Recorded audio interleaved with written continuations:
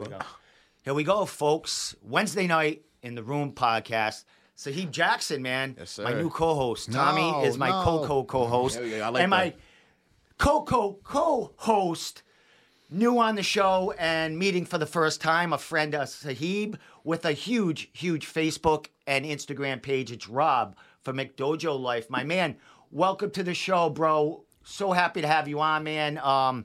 Pleasure's all mine, bro. Thank you. I appreciate you having me on, man. I love talking shop, so I'm looking forward to it. Yep. Dude, as I said, a friend of Saheeb, and you have a huge Instagram page. We're going to get to that page and what it's all about.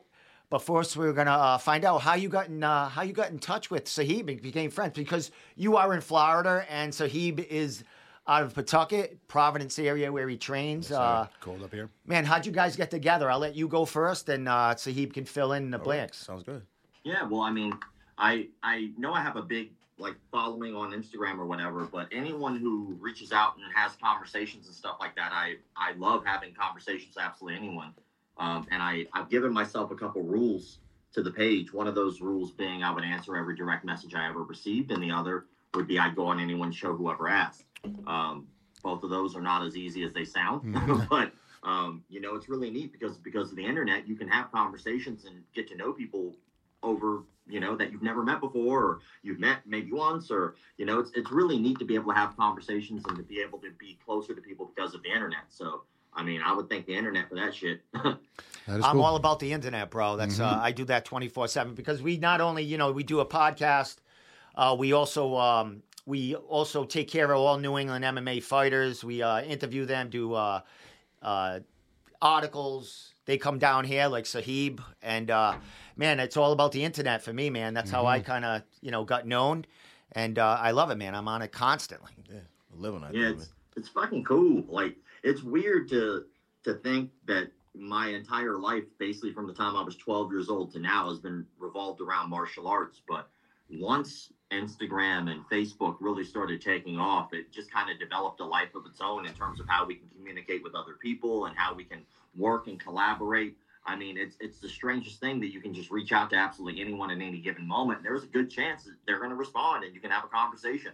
I think that shit's cool. Very cool. Saheeb, he's in Florida. Yes, sir. You're from this area. Yes, sir. How'd you get in touch with this guy right here? So, obviously, I started following him maybe about 2 to 3 years ago when the page was still growing. It's still growing now. You have a lot of followers. But I was down in Miami for Karate Combat, not the last one, but the one before last. I saw the Bob punched on me. I was kind of drunk, so I was just doing a whole bunch of jumping, spinning techniques. And I think you and your boy had just saw me. And then I saw you. I was like, you look familiar for some reason. And then I put 2 and 2 together, and I realized you was Mr. McDojo himself, Mm-hmm. So it was good, having a good chance to chop it up with you and Joe. What was your boy's name again? Joey. And funny enough, I was avoiding telling that story because, when you first hit, almost busted your ass. So. Oh, man. I blame the beer. And That's it was awesome. wet, too. It was wet on the floor. What were you dripping it around? Oh, baby. It didn't have any sand or weight in it. Oh. So when you hit it, it just goes up. So, I almost knocked over. I did knock over the Karate Combat barricade, the little backdrop too. I did knock that down. Can't take you anywhere, dude. Oh man, I blame the beers they were giving me. So, all right, Karate Combat. Hey, Rob. So, does the page travel to events and you kind of set up shop there, or were you just there as a a fan and trying to do some grow the page? Then going to the events. How's that work with you? Well, I mean. McDojoLife is the brand, but the brand is something that I run. And so I know a lot of people in the industry, and it allows me to go different places and create content. The majority of the money I actually make from McDojoLife is from doing business consulting for martial arts schools. So I've been doing that for about a decade. So people will hire me out to come out and give advice and give thought. And because of that, it's actually helped grow the network of the page. And Adam from Karate Combat, someone who's been following it for a very long time, Adam, the president of Karate Combat. And he reached out when they had their very first event that had audience. Because at first, Karate Combat was kind of starting around the time that COVID was happening. So their first, several events didn't have an audience. So they brought the event out to Orlando. And then when they had their first one, I got invited. And of course I went. And every event at Karate Combat has significantly gotten better every event. I mean, this last one was incredible. The main event, not so much, but like the first 2 fights went 4 rounds because they were bangers. The next 2 fights after that were both knockouts. So that's 4 fights in a row that are incredible right there. And that's before they even got to the main card. So Karate Combat's dope, man. Well, speaking of Karate Combat, one of our New Englanders here is, I believe, the middleweight. Yeah, Ross Karate Levine. Ross Levine himself. Yeah. Ross Levine, Yeah. he's we were on the same team. So when I was coming up through sport karate, I was on a team called Team Full Circle. And I had already been on the team for a few years, and I was actually kind of on my way out the moment that his team got assimilated into Full Circle. And so to see him, not only somebody who represented sport karate, which is something I loved growing up, but to see somebody actually represent a team I was on, be able to be a title holder in something like Karate Combat is incredible shit. It's very cool. It's pretty ironic today, looking on Instagram, Ross had posted something that Bass was on the Joe Rogan show, and he brought up Ross, and you got to check this guy out. He's the new thing out there. And, Ross is a very humble dude, man. And this kind of fame has come kind of quick, even though he was in the point karate and he was doing a lot of stuff, on the internet as far as getting his seminars out and stuff. This has made him a star in the Karate Combat, the karate world. Once again, he was a big star as a kid growing up, and then he's doing the sports karate, and now he is basically one of the faces of Karate Combat. So he was ecstatic that Joe Rogan actually mentioned him, and they were showing, the footage of that knockout and. Man, good for him, bro. He's a good dude, man. He's definitely a good ambassador for the sport. Yeah, absolutely, and he's a very intelligent dude. He's one of those people that he went to college, like he doesn't need any of this shit financially. Like he's good. And that knockout was amazing because I was very fortunate to be ringside right when he did it, and I was like, oh, I didn't have the camera out, but it was cool to see, and they had to bring out the doctor and everything and make sure that he didn't kill the guy. Ross has been a beast since day one, and he was in, Glory. He was in Glory, and he was able to, bust his chops there, and he's been around forever.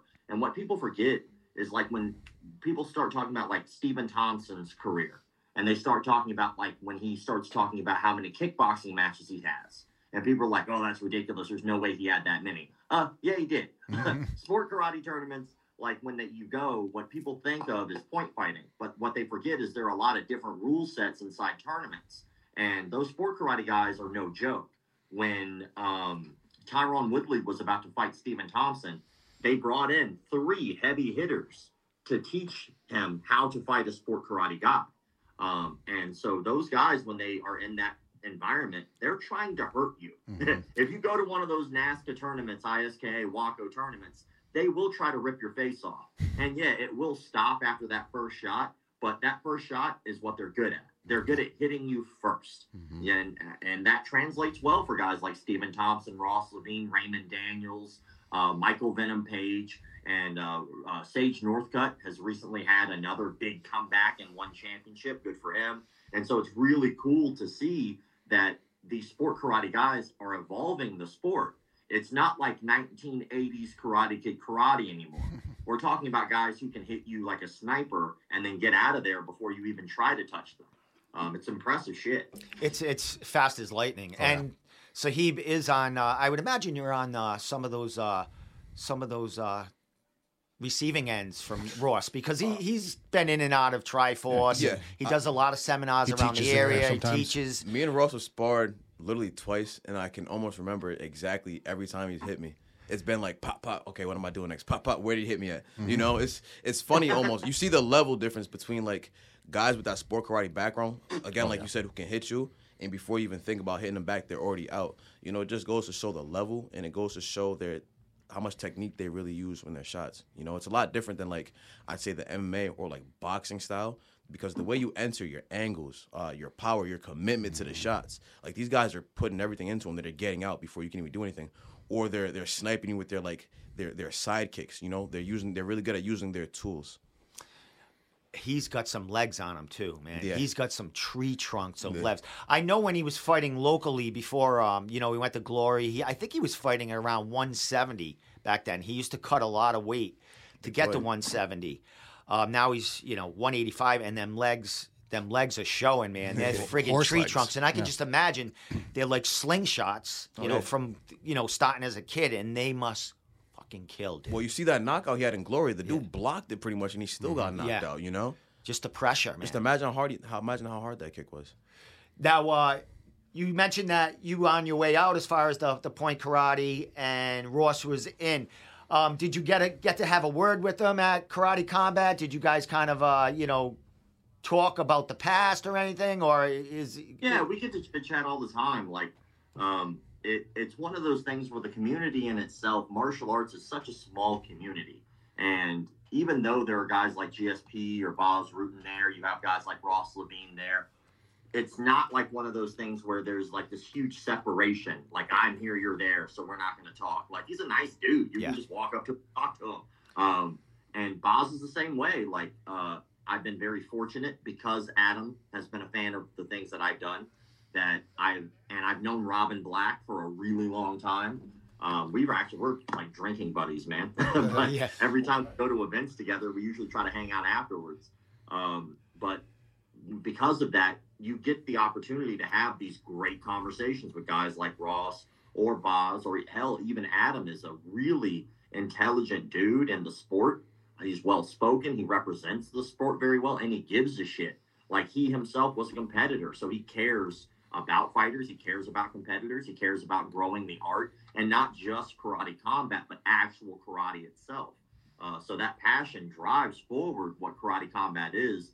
And what it's going to do is create this amazing opportunity for guys, like when I was in my early 20s, I would have killed for an opportunity to be on a stage like Karate Combat. That platform to go, oh, this is a rule set, and it's not like jumping straight to MMA. Yeah. It's like a stepping stone. Okay, well, you did the sport karate thing. Let's give you one more stepping stone to see if you can handle full contact with a rule set And then from there, let's see if you want to transition out to MMA, or hell, even have a platform to stay there. Because there are famous kickboxers who became famous just kickboxing. Bada Hari's one of them. So you have these guys who, they don't want to do MMA. But if there's no platform for them past sport karate, there's no money in it. Eventually they have to quit or become a striking coach. So it's cool that Karate Combat is giving them a platform. These young kids now can go, you know what, I love karate to death. Let's show the world what it can do. And now they're in the wave of these incredible karate guys like Raymond Daniels. Raymond Daniels is an absolute stud legend when it comes to kickboxing.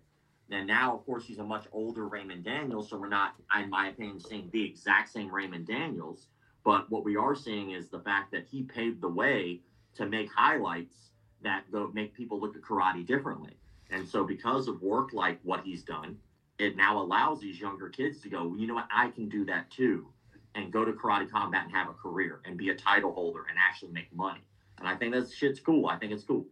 And definitely Karate Combat is a great outlet, and it's a great thing for these guys that, come from the sports karate background that don't, they're not necessarily do jiu-jitsu, man. They've been in karate their whole life, that kind of combat. And then they have this league that they can go to, and it's just focused on basically what they do. I mean, even though there's a couple of rule sets different, but it's basically the same. They can use 90% of their tools in this. And it kind of brings me to like the UFC. When the UFC was first coming out 30 years ago, maybe when it was out already a few years, I used to have my cousins all wrestled, went to college. And then I would say, well, what are you going to do after college? Like, can you, wrestle here? He goes, there's no wrestling, after college. There's not a professional. You maybe go to, the Olympics or something. He goes, but there's no money avenue to make money. And now you look in the UFC, there's a ton of wrestlers who are champions, who are making their name. They basically learn to strike after they already have that wrestling base. They start taking, some jiu-jitsu lessons, and that base is huge. So it kind of is the same thing to me as far as the buildup of karate combat, that you have an outlet for these guys that have guys and ladies that have incredible skills, that now they have a league that they can show that off and still, thrive in. And it's a great thing. I just see it growing and growing. It's, the rule set is really cool. I'm sure, watching the last event was amazing. I mean, just like the backdrop, I don't know what it looks like when you guys are there, but I do believe it's on Fight Pass, right? Oh, it's on. It's on Combat is just on YouTube. Yeah, Anyone can watch it. Is it right? I thought it was on. I thought it was on. The other one, yeah, Fight Pass too. But just watching it, the production of it was friggin' incredible. And that last event, it was in Florida, correct? Was it in Florida? Yeah, it was in Miami as well, and it's the best event in my opinion they put on. They brought in a guy who runs East Coast MMA promotion for amateurs and pros, and his name's Mitchell Chamali. And I do believe MMA, I would hope, would carve out a place in history for him. I think he's earned it. Mitchell Chamali runs Combat Night, and when COVID hit, it's a little story most people don't know about. The little thing COVID. No, it didn't affect anybody. Like 10 years ago, right? But when COVID hit, like, most sports stopped. They just stopped. There was no sporting events at all for a small period of time. And Mitchell figured out a way, because of the Florida rule, you couldn't have more than 50 people inside a building at a time in one gathering place, right? So he figured out, well, why don't we do an event without any audience whatsoever? And he made it work. And after he did his first event, which I was very fortunate enough to be a judge in that event. So it was like me, 2 other judges, a referee, 2 fighters, and 2 referees, and our 2 corners, and like a doctor. And we were the only people in that building. And what they would do is they would get the fighters ready in a separate building, walk them over to that building, and then they would fight. And I was at that event, which is like the first, I guess you could say, official MMA event with no audience. And it was weird. I bet. You could hear the corner clear as day. Yeah. You could see the fighters reacting differently because of how easy it was to hear the corner's advice. When you heard somebody get hit, even if it wasn't a hard hit, it was a hit because it's a silent room. It was bonkers. And then after that moment, Dana White found out about this, contacted Mitchell Chamali, brought him in, and next thing you know, you have like Fight Island, and you have fights continuing to go on. Yep. That's thanks to Mitchell. Mitchell deserves that credit, and not a lot of people know that. Well, the funny thing is that the reason I bring him up, Karate Combat brought Mitchell in as a consultant on how to run events with a live audience. So with anything Mitchell is a part of, he always brings gold. And so now that Mitchell is a part of that, the audience participation has been incredible. This last event, they had like a hype man there at the show. They got a live DJ. It's just a better atmosphere, and it gets better every time. And speaking of that last show, Ross is managed by Tyson Sade, who is a big manager for a lot of UFC fighters, a lot of Bellator fighters, a lot of fighters everywhere. Rob Font was actually on the card, the UFC card, I think the following weekend or that weekend. That weekend. And he came away with a huge win. But they had the whole cartel, basically like five of their fighters at that event, rooting on Ross Levine, man. Did you get a chance to mix it up with those guys, talk to those guys, or was it a little too busy for you back then? I mean, it's weird. Like when I go to an event like that, I walk around a lot. I try to look for some piece of content. Like, go figure. Like I'm a content creator, so I'm always looking for something unique that other people aren't seeing. I could sit there and just film the fights, and everyone in that room is filming the fights. I could, try to do an interview, but everyone else there is doing interviews. I like seeing stuff that's different. Like I like being able to go back to like an area, like let's say a fighter got hurt. Well, let's hear what the doctor has to say about what that injury is. Or a guy is warming up. All right, well, that's cool to me. Like, let's talk to that guy about why he warms up the way he does instead of some other way. Or being able to talk to the guy who built the ring. Like, how did you build that ring? How did you come up with that? Or talk to fighters about, like, how do you practice for something like this?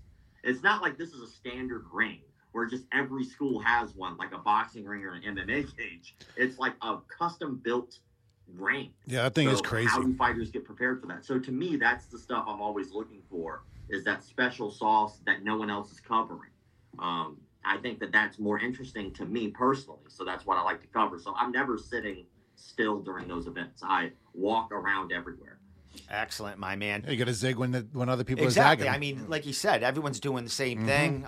You know, you got to think out of the box, and that's cool, man. Yeah, Asking, very cool. you know, because as we know, it's a new sport, and you know, questioning them about how you developed the platform and you know the fighting, the rules, and all that other stuff. I mean, you have a ton of content that I'm still, I would imagine you're still coming up with to ask and you know, in the future for the next event. You know what I mean? As far as, you know, I don't want to stay on Karate Combat the whole time because I want to get to your page and stuff like that. But it's very exciting to hear That's cool. your side of it. No, you know, I didn't know you were that full into it and, you know, a real big part of it from its start, man. I absolutely love that organization. I can't say enough good things about them. They've been nothing but cool to me. And of course, because I have karate roots, it's something that I'd like to see develop. And you see this a lot now with MMA guys where their footwork has changed a little bit around more of a sport karate style because they realize that initial conflict, that initial contact is going to be who's going to hit who first to change the tide, to change the wave. And if you're able to hit somebody hard and efficiently first, hell, you might end the fight. I mean, just ask Michael Venom Page when he fought Cyborg and kneed him and broke his skull. You know, his timing and his distancing and his footwork are what guided him that way to be able to be that efficient to hit somebody the first time. And if you can hit somebody hard enough and well enough and accurate enough, you can end the fight right there. And then they can't hit you back. I mean, there's value there. And a lot of people love to make fun of karate, and I think that's the dumbest shit I've ever seen. GSP has a karate black belt. Boz Rutan has a karate black belt. The list goes on and on. So for people to kind of shit on karate, I always like to say, which one? There's like over 200 different forms of karate. You know, like it's not just one karate and that's everything. Always a blanket term. So I think it's a cool thing. It's a cool topic. So I appreciate you bringing it up. One last thing about that. You mentioned that you did the sports karate, you were on a team and stuff like that. You know, you still out there, you still, you know, doing your thing, training. I mean, you know, you don't look like as young as Sahib here, but, but you know, you still. I mean, I'm sure you could still, you know, spin kick someone in the face and stuff like that. Do you still mix it up a little bit when you're, you know? Absolutely. When I go and train places, like the funny part is like I look like the biggest nerd on the planet, and it works out for me because, like, you know, people look at it, who the fuck is this guy? But I absolutely love it. I mean, I've been doing it for 26 years of my life. I'm a third-degree black belt in American freestyle karate, which is like a kickboxing, basically. We never did kata. My third-degree black belt in something called Do, which is a weapon system no one's ever heard of. Basically just means I'm good at nunchucks, but nobody sits by that guy on the bus. And I purple belt in Brazilian Jiu-Jitsu. Nice. You know, I love to go when I go different places to train at different facilities. So my thing now is as I get older, I want to learn stuff I've never done. So if there's like a Krav Maga school, I'll be like, well, let's see what that's like. Oh, there's a Capoeira school. Let's see what that's like. Oh, fuck it. There's a Tai Chi split. Let's go over there. Hell yeah. So I'll just try to go into different places and just see what there is to see. Instead of, you know, the 20-year-old me would be focused on trying to win a fight. I'm just trying to have a good time. You know, I'm going to go out and drink that night. I'm going to go smoke weed the next day. There you go. Yo, you sound like my kind of training guy. Myself. I paid my dues, you know. I feel like I earned it. You got to come to Rhode Island. There's a lot of people who want to hang with you, man. Oh, dude, anytime you come to Rhode Island, come train at down. Triforce. Hope you're rowdy. Yeah, please come. Yeah, man. Anytime you come down, our gyms will welcome you with open arms. You know, Oh, yeah. definitely one of the better schools in New England, I'd say. One of the biggest. Maybe because I'm biased. Definitely one of the biggest as well. We're actually working on a new facility. When's that gonna be done? Like September? They keep saying like summer, but it keeps getting pushed. Probably midsummer, maybe latest scenario like beginning of the fall. But working on a whole new facility. Yeah, man. If you're ever down in the area, just come by. Absolutely. And something that just kind of popped up literally today is I'm looking to try to maybe go and start teaching some seminars around. So Nice. There's this guy named Ramsey Dewey. I don't know if anybody follows him on YouTube or whatnot, but he's from Shanghai, China, and he's actually coming to the United States. So we've been talking about maybe doing a couple seminars together, which I think would be a good time. Excellent, my man. It'd be cool to see you with Ross Levine on the side doing a seminar together at some point. Maybe the next time he defends that title, you guys can do a seminar after the fight, after, show that belt off and some good stuff, good content from there. I have a feeling he's going to hold that title for a little while. I agree. He's very methodical in the way that he thinks and the way that he trains. He really does. He's a student of the game. So every time somebody hops up there and he sees them in the ring, it's hilarious to listen to him on the sidelines because he's yelling advice that is the most solid advice you heard. And when they do the advice, he always looks around the room and he goes, "See." Yeah, sounds about right. Yeah, it sounds about right. Ross. I've been interviewing fighters, been going to their gyms, interviewing them for like 6 or 7 years, and before Ross came onto the scene in like a huge wave, he was helping fighters. He was actually their striking coaches in their corners in their MMA fights. I mean, he wasn't a jiu-jitsu guy, but he was there for their striking purposes, letting them know, coaching them between rounds. So I kind of got a firsthand look of, Ross in that corner spot and actually, developing himself to be that coach, down the line that he's going to probably be full throttle, someday when he's done competing. Also, his Pride Martial Arts, where he's from, they are not too far from here. I've been to that camp. A big Muay Thai, more dominant Muay Thai, but they have their jiu-jitsu there too, man.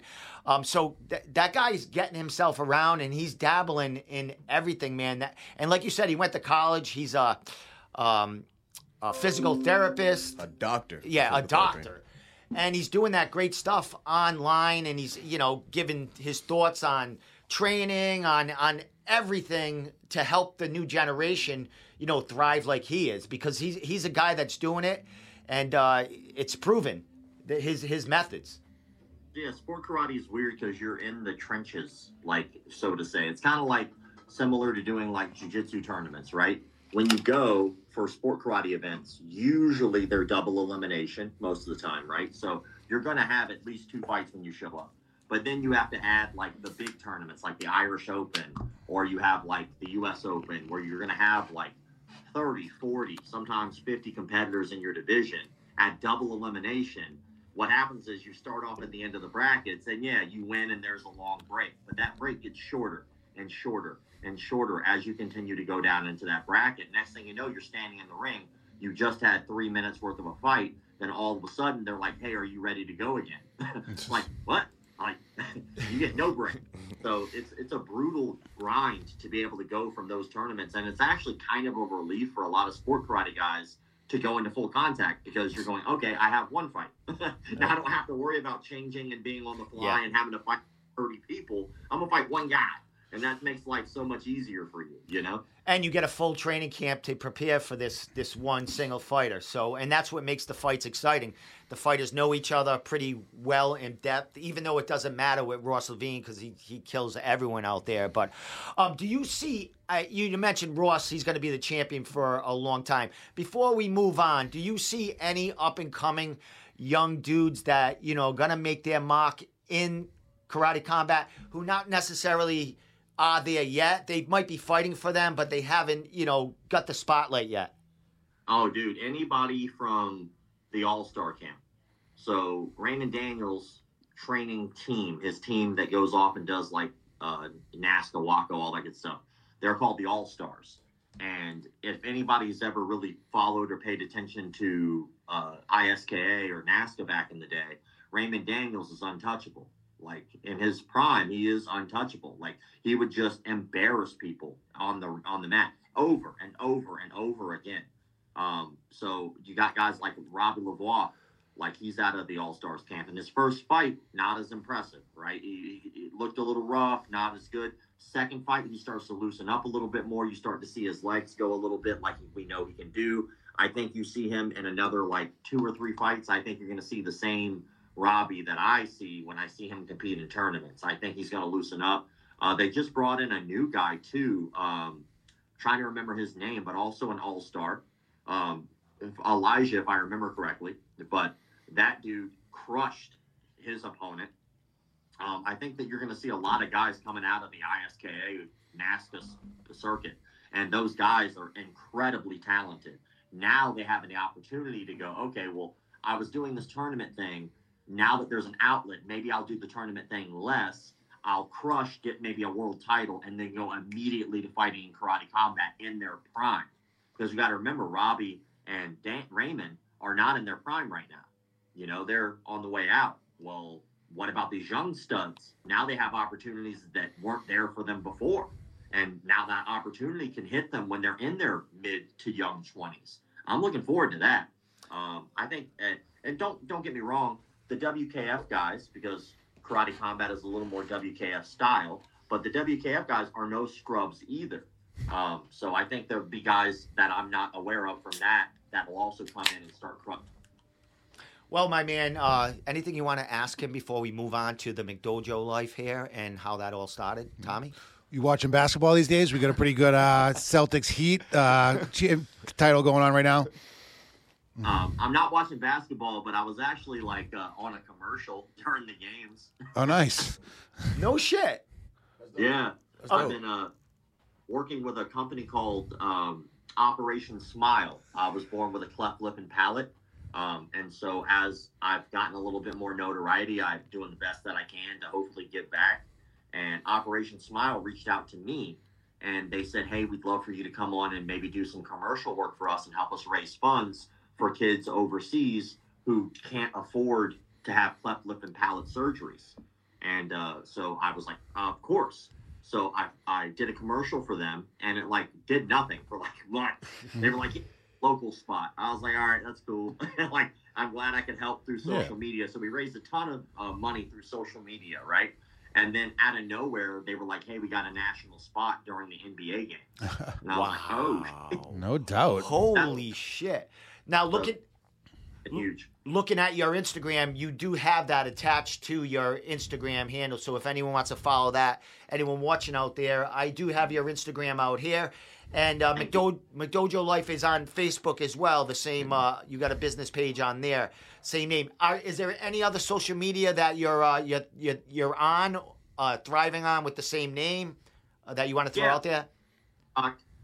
It's McDojoLife on TikTok. I think we have 400-something thousand followers there. Just 400,000. Twitter, I think I have 10,000 followers there, or something like that.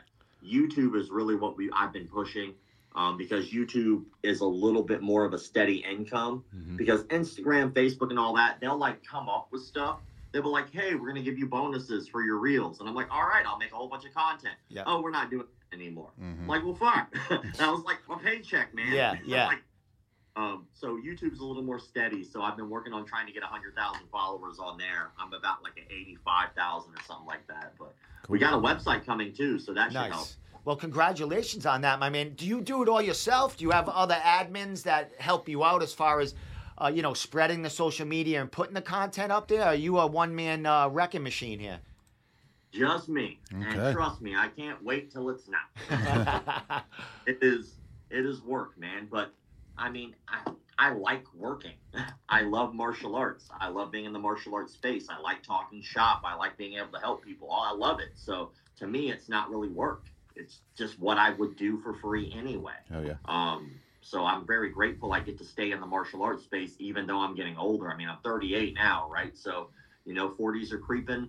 I fought and competed heavily from the time I was 12 all the way to the time I was 28 years old.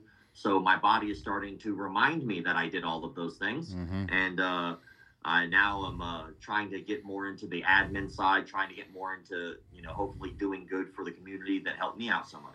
Excellent, my man. Hey, man, I'm 41 and I train jiu-jitsu every other day, so we're grinding. Yeah, man. I know. Go ahead. I know I look 41, but I'm actually 42. That's right. Actually, no. I'm at least 12, 13 years older than Tommy here. At least 12 years. But it's the hairdo. The hairdo makes me look a little younger. My daughter made me get the mohawk, so I'm trying to stay young here. I'm bald. Bitch, I got hair. All right, there's plenty of hair. Oh yeah, there you go. Yeah, you got some flow still. Me too. I'm not bald. Excellent, my man. No. Anything you want to leave off with before we get him on talk about his McDojo, please? Yeah, let's just kick it over to them. It's our guest today. Well, my man, how did you get started with this huge social media page? I mean, you got over 500,000 followers on Instagram. You mentioned 400,000 on TikTok, and almost 100,000 on YouTube, Twitter, a ton, man. How did you grow this? Like, how does somebody become that successful and get that many followers as yourself doing what you're doing? Luck. A little bit, probably. I got fortunate. Like I started it because of a conversation I had with a student. So I was a striking coach, and I was also a kids program director and an admin at the jiu-jitsu academy I was at. And I was there that day at a noon class, and I was supposed to be like inputting contracts and stuff into the computer. So I wasn't even supposed to be teaching that day, and my boss calls me. And he was like, hey, man, I'm feeling sick. Could you do me a favor and teach class? And at that time, I was like a blue belt. And I was like, yeah, I don't have a problem with that. And he never calls in sick. This man's a machine. It's the only time to this day I've ever heard him be sick. He was lying. I was like, yeah, sure, not a problem. So I taught like an arm bar and a triangle choke and like a transition between the two. And we sparred for the rest of the class. And it was a great time. We had a blast. Well, once that class was over, most of the guys who come in for noon classes are either having to go immediately back to work, or they just don't work that day.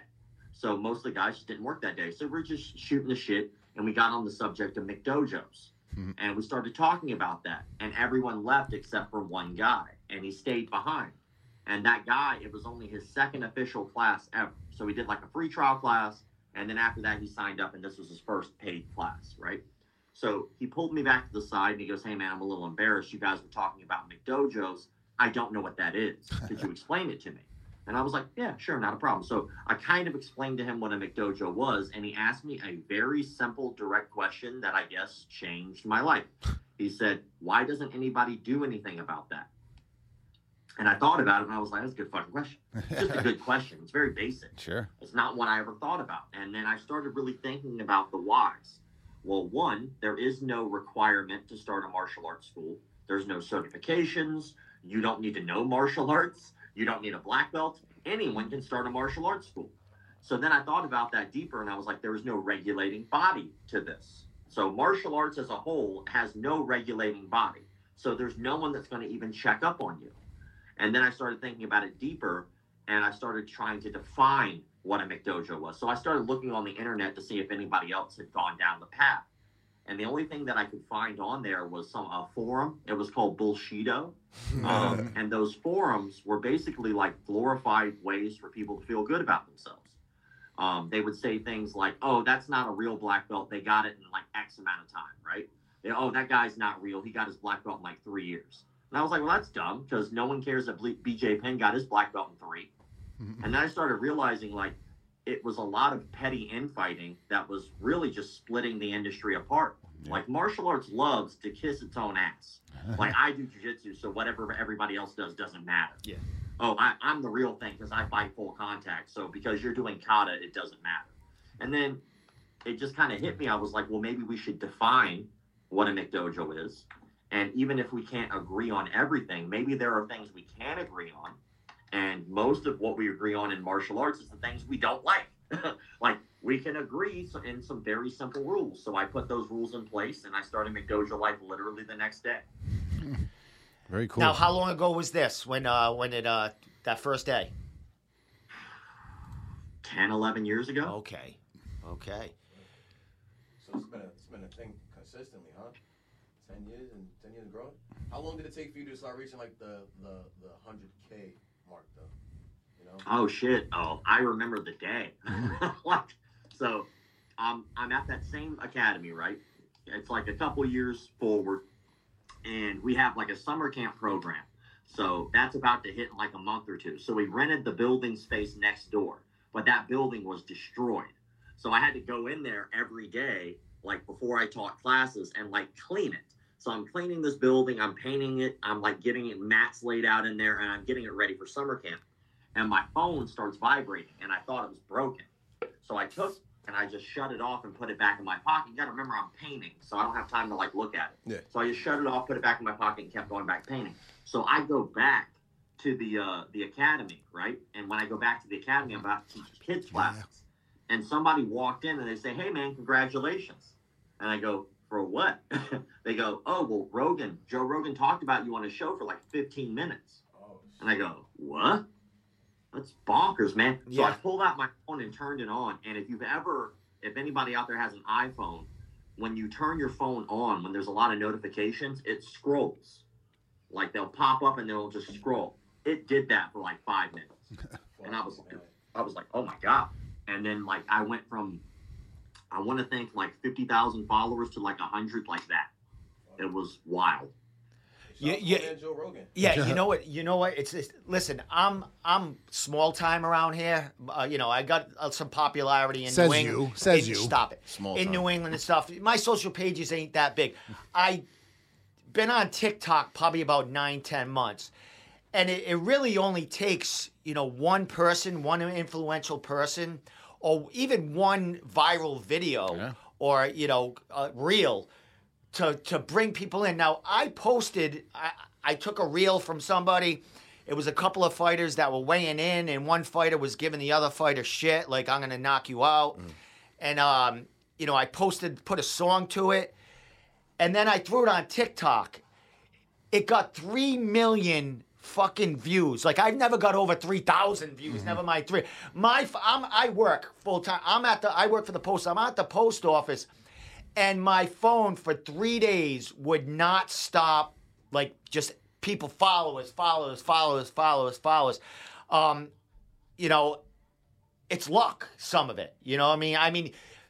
You can put out the best product, the best content, and you're not going to get the reach that you want. It takes somebody with influence or, somebody to share something for people to actually jump on your page and go, wow. This shit's pretty cool, man. Like, where's this been? It's not. They actually get drawn to the past posts, and they see what you're all about, and that you're actually pretty creative, and that's where the spiral effect kind of took off. I mean, I'm never gonna get to 400,000 followers. I'll be dead by then on TikTok. But it could be one video. It could be Joe Rogan. It could be Robin Black. I mean, they're all huge followers that they mention your name and hey, follow this guy. They go back to your previous content and just start following you from there, man. It's just a domino effect. I mean, you get tons and tons of people following you. It's so congratulations on the Joe Rogan thing, man. Jeez, if he mentioned my name, I'd faint. It's a strange thing to just get recognized. Like, to be honest, I'm just happy that someone in our industry recognized the work I was doing. That's all I gave a shit about. Followers for me just allows me a larger voice to be able to make a bigger impact. I don't give a shit about the number. As a matter of fact, if no one followed me but 1 million people heard what I had to say, I'd be just as happy with that. The idea is that I want to help people in the community. And I'm fortunate that I have been given the platform to be able to reach more people than I did when I started. And that's given a lot of leeway. I've done stories about fraud and rape and murder and extortion, unsafe practices, pedophilia. And over the course of the time I've been doing McDojoLife, I've had bad coaches removed from their studios because they were abusive or they were sexually harassing women or they were pedophiles, or I've been able to get people money back from companies like Endo Athletics who's consistently ripping people off. And it's funny that didn't exist before what I did. And I think that's sad for our industry. And I love seeing copycat pages. I love seeing pages that do what I do because that means there's more people calling out bullshit. I fucking love it. I think it's amazing. There are pages that have popped up because I started doing what I was doing, and they do the exact same thing. And I tell them, please use my content. Please say their name. Please put it out there. I don't give a shit if you reach an extra 20 people that I never knew existed or don't follow me or don't know what I do. I don't give a shit. We can share the wealth. The idea is that the information's getting out there to help people in an industry that's unregulated. Huge. Well, let's talk a little bit about some of the content. Like you just mentioned, like you you bring the light, the bad things that are happening at these, these karate gyms and gyms like that. I just saw one that, I'm looking right now on your page. Sambo instructor kills 7-year-old student during class. What the fuck? So I saw that one. Yeah, and you put funny stuff up there, meme kind of stuff, content like that. Dude. But like you said, you put real stories and you bring to life some of the terrible things that are happening in gyms, and in the industry, which as we know, kids are very influential, and parents too. They're looking for an outlet to bring their kids to, and if you bring them to the wrong place, the kid might feel surrounded by love, but these people could be putting the wrong influence in these kids that is really going to stick, man. So, man, talk about some of the content and the ideas. Like, where do you get these ideas? And do people message you sometimes with, hey, you should cover this. Hey, this is going on. You mind if you, talk about this, investigate it, and, bring it to life so we can, expose these people? It all just comes from 5 very specific rules that I gave the page. The 5 rules are what I live and die by on the page, and they're very simple to understand. That's what I start looking for. The first one is I don't believe that anyone who is a pedophile should be teaching martial arts.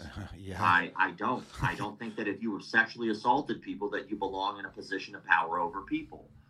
Because track records show that if someone's done that once, they're going to do it again. And in martial arts, we do this thing where we give people virtues that haven't earned them. We don't even know these people. And yet, when we walk in, because they have a black piece of cloth around their waist, we say that they have honor and integrity and respect and discipline. Why? We don't do that shit with anyone else. I've never gone to my mechanic and going, that guy's got honor and integrity. I don't give a shit. I just say, fix my car. But when it comes to martial arts, people just give people virtues for no reason. And it's a breeding ground to take advantage of them. And so my first rule is I don't think pedophiles should be in the martial arts industry. I think that's an awesome number one rule. Week, no doubt, I can type in martial arts arrested in Google and I find someone who's raped a kid. It happens every week. Now, I've been doing this shit for 10 years. Add that up. Yeah. Think about how often that happens. And most of it is because people are avoiding trying to be a McDojo. They try not to make it a business. And by not making it a business, they don't put in checks and balances in their school. They don't put in rules and regulations in their school with simple things that businesses do. Like, require a federal and local background check. They just look at somebody and go, come on in. Why? Because he has a black belt? That shit doesn't matter anywhere in the world except for 3 places. It matters in a martial arts school, it matters in competition, and it matters when you're trying to defend your life. Those are the only 3 times that skill matters. No one's ever sitting in a board meeting. It's the CEO, the CFO, and the head of research and development.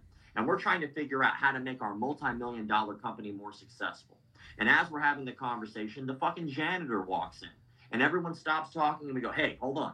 Steve the janitor can beat us all up. Let's hear what he has to say. That shit's never going to fucking happen. Do you know why? Because that skill does not matter in most places. It's a silly thing that we put our instructors on such high pedestals when they haven't earned it. And step 1, treat your martial arts school like a business. Treat it like a legitimate business. And if you do so, you'll solve a lot of issues. Like, for instance, the pedophilia problem in our industry. So that's rule number 1 is no pedophiles. Rule number 2, unsafe training practices and cult-like behavior. We should not dictate what someone can and cannot do outside of our facility. That is not our job. And in Brazilian Jiu-Jitsu, for instance, there's a term called the crianche. And a crianche means a traitor. It basically means somebody who is paying you at your facility, but decides that they're going to go train at another facility. Why do I give a shit? Why do I care? If I'm Walmart, do you think I care that somebody else went to Target every once in a while? Am I going to ban them from Walmart? Am I going to stop them from shopping here because they paid someone else once? No. That's stupid. That's ridiculous. But martial arts loves to do that shit. The unsafe training practices part of that is people love to abuse their students under the guise of tough love. I'm going to beat his ass because of X. I'm going to injure him because he did this. I'm going to punish them because they didn't show up on time. Why? They're paying you as a customer. That's a fact. So abusing them is not going to make them better at what they do. It just makes you an asshole. Rule number 3, lying about your belt rank and your fight record. I think it's pretty easy for us all to agree that you shouldn't lie to your students. Why? People had to fight and earn that fight record. People had to bleed for that. People got injured for that. They earned those numbers. Your belt rank, the same way. You had to fight hard and work your way through in order to earn that belt rank. And if you didn't, that's you lying to your customer. Most customers, when they join a martial arts facility, only know to ask one question. And that question is, how much does this cost? That's it. That's the only question they know to ask because they've never done this before. So when they walk into a martial arts facility and you say, hey, it costs this much. Oh, by the way, I also have all these world titles and I'm a black belt in 75 different martial arts, and you lie to them, that's the first conversation. You're probably going to lie to them about other things as well. The next one, no-touch knockouts and mislabeling technique. You can't knock people out with your mind. That's bullshit, right? I don't care what you call it. You can call it the Holy Spirit. You can call it Tanaga Dalam. You can call it Chi. You can call it Ki. You can call it whatever you want to call it. I call it bullshit. It's one word that encompasses all that crap. You can't knock somebody out with your mind, right? Mislabeling techniques goes along with that because that gives people a false sense of security. Someone goes into a martial arts facility for a cardio kickboxing class, and you turn around and tell them they're going to become a world kickboxing champion, you're lying to them. They're hitting a bag to lose weight. They're not going to be a kickboxing champion because you don't even spar in that class. So it's something that's important that we label things the way they are. You want to do Aikido? Do Aikido. Do you want to do acrobatic kicking and become the best stunt performer and be in John Wick? Do that. That's awesome. But don't do stunt work and call it self-defense. That's a false sense of security. That'll get someone hurt. And then finally, so we have pedophiles, unsafe training practices, lying about your belt rank and fight record, no-touch knockouts, shady business practices. The last one, don't rip off your students. Whatever the price is, be honest. If you want to charge $5,000 a month and you want to charge somebody for belt testings every week, as long as you're honest with them about it up front, who gives a shit? If you lie to them, that's a problem. If you say, hey, man, it's only going to be $100 a month. Cool. I signed the contract. And then all of a sudden there's an extra fee and an extra upcharge and an extra this. You're being a fraud. You're lying to them. You were not honest with them up front. And so those are 5, I think, very simple rules that guide the page. And hopefully everyone can agree with, because most of those are illegal. Yeah, I like those rules, man. I think that hits them right on the head, and it's pretty simple to fucking understand. Definitely. Yeah. The idea is that most martial artists can't agree on shit. Yeah. Like, you get a karate guy and a BJJ guy in the room who are devout with their art, and you try to convince them that they're just as good as each other, you're going to get a long argument. Yeah. Right? If I get them both in a room and I say pedophiles are bad, they both agree. Uh-huh. Exactly. Uh-huh. Exactly. Man, so speaking about, you can't do martial arts, you can't knock someone out with your mind. You put a lot of stuff on your page as far as kind of comedic kind of stuff as well. You got some serious stuff there on stories that are hurting kids and hurting the community, but you also put some kind of some kind of a bunch of funny stuff up there. And do you put a lot of you debunk a lot of the stuff, like knocking people up with your mind in a comedic way? How do you come up with these ideas? And you got a ton of content on here. You must be on the internet constantly, and then revamping what you see and making it your own style to fit your page. My God, because that's a creative mind right there. It's a very intelligent mind to be able to do that stuff. And what when you put up content, where's the light go off? Are you just searching the internet and you're like, hey, I can kind of bring this into an idea, this kind of footage that I'm seeing, and I can make it work for what I'm thinking about putting up there? How do you come up with ideas and throw it up there? Well, I think half the battle is understanding lineage. I don't know if anybody out there is watching as a martial arts enthusiast, but lineage is a huge part of martial arts. Most people who receive a black belt say, I have a black belt under so and so. I received my black belt from so and so, right? So lineage makes it easy for me to do my job because just like real martial artists, fake martial arts and frauds also have lineages. You got a guy like George Dillman, for instance, who he retired, but he ran Dillman Karate International. It's called Dillman Karate International because it's quite literally an art that he spread all over the world. He believes he can knock people out with his mind. And yet he has hundreds, if not thousands, of schools around the world. Now, that might blow your mind, but it's true. So it's not that hard to find the content if you know what you're looking for. Like the Bujinkan, for instance. The Bujinkan, in my opinion, is a massive cult run by a guy named Hatsumi Sensei. And their 5th degree black belt test is called the Saki test. And the Saki test is literally called killing intent. So you're supposed to sense the person is trying to harm you and jump out of the way during this test.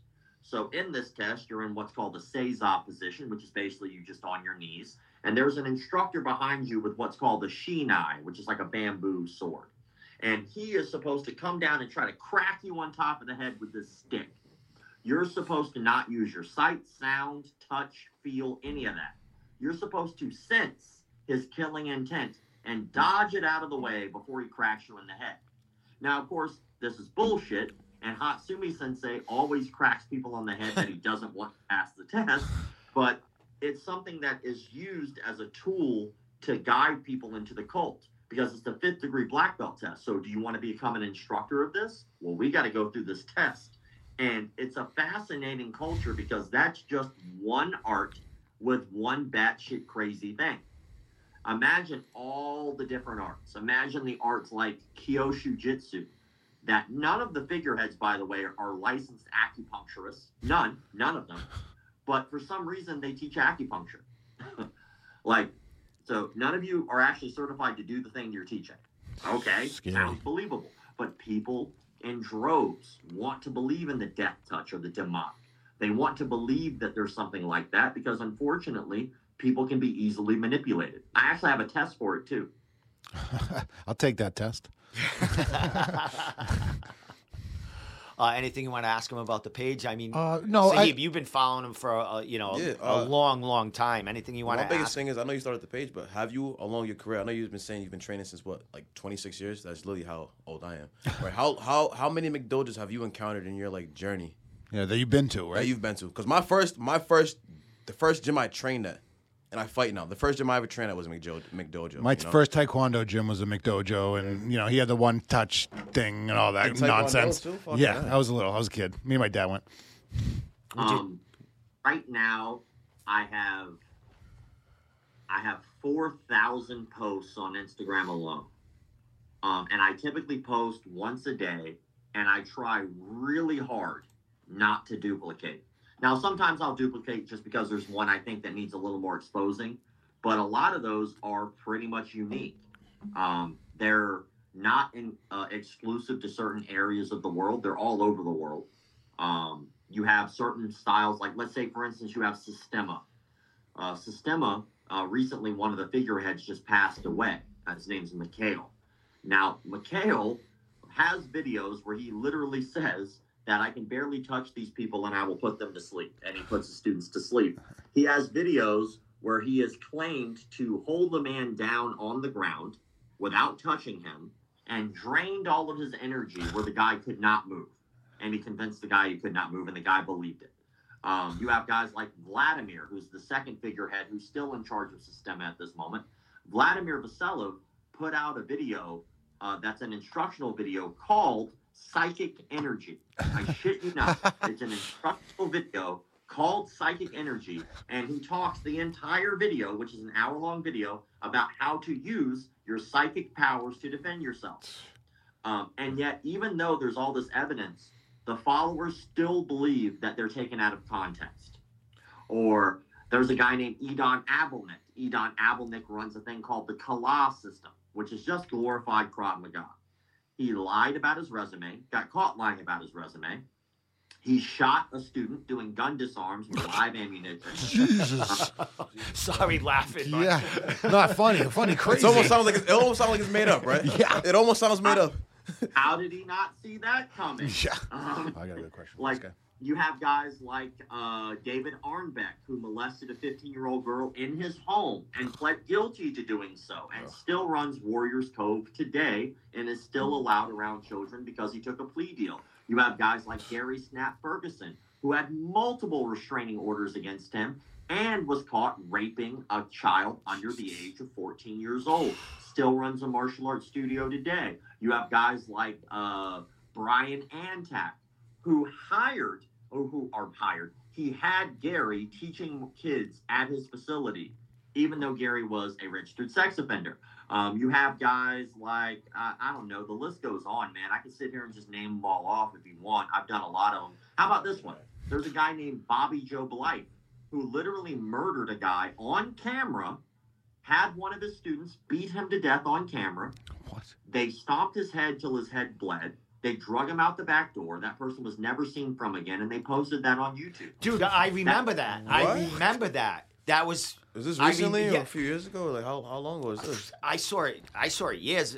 If it's the same with it, I saw it years ago. It was a big story that I saw, and I'm like, how didn't they get caught? Did they eventually get caught, or they had to? They put it on YouTube, right? No. He has never been convicted for murder because they couldn't find the body. Oh my God! What the fuck? That's Wasn't it just a guy that came off the street? It was a person. It was a homeless person who was. He came in. Bobby turned on the camera, which is an old school camera. Asked his instructor to spar him.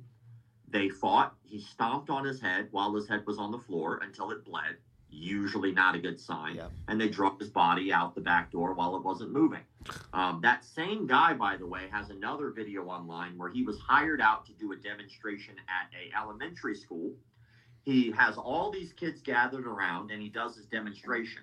And he thought it was wise to plant someone in the audience.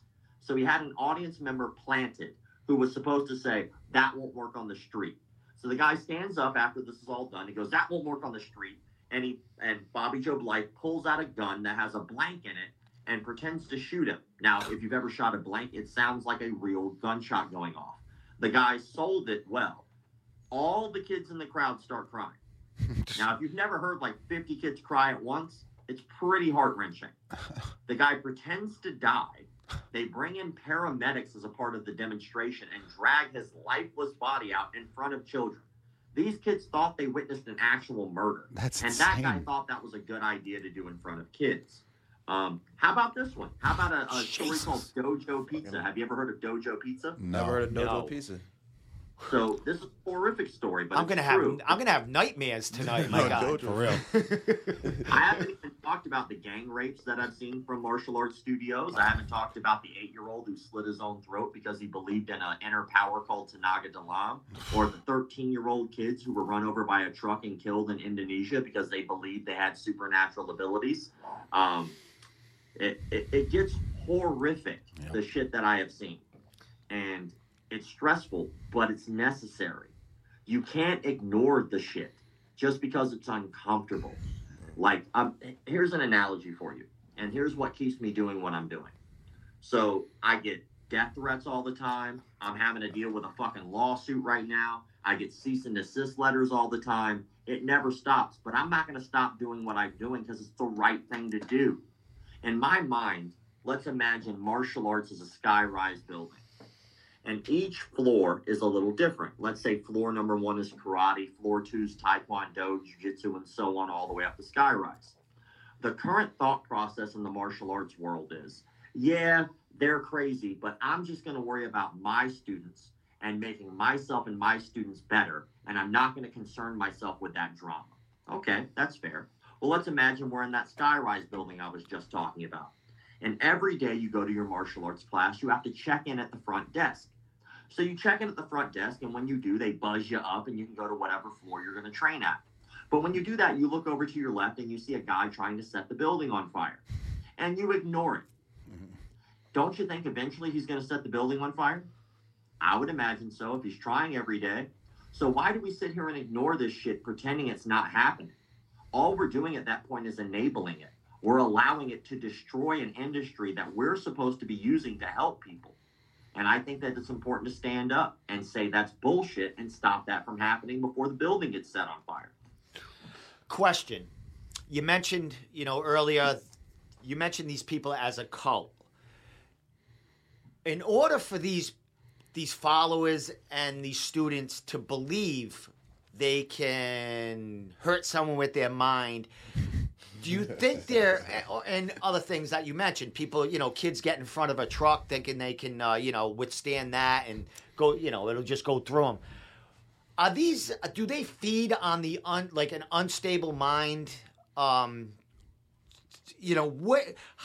does someone believe that? Is it, how do they get someone to believe that? I mean, cults, they're all over the place and they got thousands and thousands of followers. I mean, televangelists, all that other that can cure, cancer on the stage. You got people believe in that.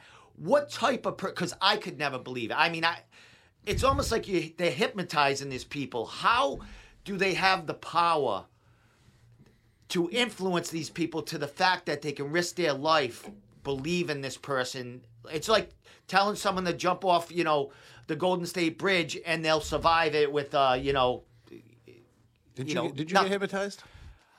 Stop it. We were talking about last week. I'll ask you a couple questions, right? And I can only see you guys in the periphery. I just see your hands. Yeah. So just from what I'm looking at right now. So, yeah, there we go. So I'm going to ask you guys a question. If you can just reach your hand in so I can see. Can any of you guys give me a thumbs up if you believe you could not be taken advantage of by a cult leader? As of right now? There's one, there's two, I would there's not three. be. Okay. I have a line of questioning that I guarantee you I can change your mind. Okay, go for it. Oh, my. I'm scared now. Let's do it. Any of us can be taken advantage of. And we've talked to cult experts. We've talked to psychologists. We've talked to people who have had to deal with people who have been in cults. And there's a very simple line of questioning that will kind of guide you to understand it better, right? Are any of you doctors? Nope. No. None of you are doctors. Nope. No, I'm not a doctor. Do any of you believe you could do open heart surgery better than a doctor? No. Thank you for the thumbs down. That lets me see. I'm sorry. okay. I'm sorry. Are any of you lawyers? No. Do any of you think you'd be able to practice law better than lawyers? Maybe. No, just fucking No. You're dead. You're dead, Tommy. Tommy's out of it. No. You didn't go through 8 years of law school to Yes. become a lawyer. For sure. No, you can't. I'm making a joke. Right? Are any of you mechanics? No. Nope. Do any of you believe you can fix a car better than a mechanic? No, No. I've tried. Are any of you brain surgeons? Nope. Definitely not. Do any of you believe that you'd be able to do brain surgery better than a brain surgeon? Nope. Are any of you con artists? Depends who you ask. Do any of you believe that you'd be able to understand a con better than a con artist? Probably not. No. No. Not Exactly. Can't. So what we look at is when we see a con artist, we see gullible people. That is not how a con works. It's not gullible people. It's somebody who is a professional at a professional job like any other job who has studied and learned and figured out how to manipulate people at a high level. Sure. Jim Jones was able to convince people to move out of the country, to go to his cult, to drink Kool-Aid where they were murdered. Mm-hmm. Why?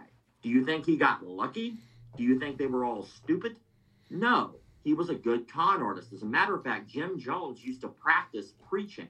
He would go to every single one of the churches in his area, listen to the preachers and the priests preach. He would learn from them. He would go out into the woods and he would practice as a kid. As a child, he would practice how to preach. He was learning how to manipulate people, and he was taking advantage of people at a young age. He started off as one of the founding leaders of the civil rights movement. When no one was allowing African Americans to go into their restaurants, he brought entire congregations of 50 to 75 to 100 people from his church in and forced those restaurants to let them in because he said, hey, I'm going to take these people to one of these restaurants and I'll bring them every Sunday. Either you let us in to spend our hard-earned money, or we're going somewhere else. And slowly but surely, he was able to desegregate and allow those people inside those restaurants. He did that. But that's not what we hear. We hear about what happens after the cocaine and after the rapes and after the power, because it doesn't start off that way. It's guided that way. He started off, I'm such a nice guy. Look at me doing all these great things for the community, and then took advantage of them. But he had power before that. Or how about there's a documentary called Wild Wild Country. I don't know if you guys have seen it or not. No. Great documentary. I've heard about a cult on Netflix. That cult was made up of doctors and lawyers and architects and engineers. They built an entire city with just the cult members alone. Now, it's not dumb people that make cities. These are intelligent people. And they were taken advantage of to the point where they eventually poisoned the town next door and killed multiple people. Look at David Koresh. Yep. Yeah. Look at Waco, Texas. Again, these are people who were taken advantage of. And to this day, even though he's dead, those previous followers still believe he was the second coming of God, of Jesus. They believe that still, even though he died. Like, even though there was a shootout, even though people were killed. Even though he didn't get resurrected. It's not dumb people who were taken advantage of by cult leaders. It's intelligent people who think they can't be taken advantage of. We can all be taken advantage of. We just don't want to believe that. And that wall, when it comes down, makes life so much easier to take advantage of somebody. Prime example, Diego Sanchez. Yeah. Diego Sanchez is already an eccentric man. No one thinks different. He's a different kind of dude, right? But here comes Joshua Fabia along in his time of need and completely turned Diego Sanchez's career on its head and destroyed that man's life in a very small period of time. And what people like to forget as well is Stephen Bonner was a part of that exact same cult all the way up until he died. Yep. So it's not dumb people who get taken advantage of or naive people. It's intelligent people who just don't think they could be taken advantage of. That makes a lot of sense, man. That's truly opening my eyes to that kind of stuff. Yeah. If you was gonna give like a general guideline for people who maybe never train, maybe like never experienced something like that, what would be like some things people should look out for? Just for people listening. Oh well, so we can compare it to Catholicism. Have any of you been to Catholic Mass or a Catholic? Yeah, I grew up Catholic. Yeah, a long time, but yeah. Okay, so every church is a little different, even within Catholicism. And I'm agnostic, so I believe in my heart. I just don't know. So I'm always looking for more information and trying to figure it out, right? I'm not going to say I know when I don't. But I used to have to go to midnight Mass with my best friend's mom every Christmas Eve. And if you've ever been to midnight Mass, it's a big deal, right? So you go and, it's always packed and it's a huge deal. So I used to go every year, and I went for like 10, maybe 12 years every year, right? And so when we would go, within that time, certain churches close. It does happen, and you have to go to a different one or whatever. But what I noticed is there are very close similarities between martial arts and Catholicism. And I'll give you an example, right? So walk down this path with me. So when you go into a church, sometimes there's holy water right when you walk in. Sometimes there's like a bowl of holy water. And for lack of better words, forgive me if I'm ignorant in how I say this, but you anoint yourself, right? You put your finger in the holy water and you kind of bless yourself or anoint yourself, whatever that may be. And of course, I'm not Catholic. I would witness people doing this. So they put their finger in the holy water and, up, down, left, right, or whatever, and they walk forward. Some Catholic churches don't have that. It's just not something that's there. Some do, some don't.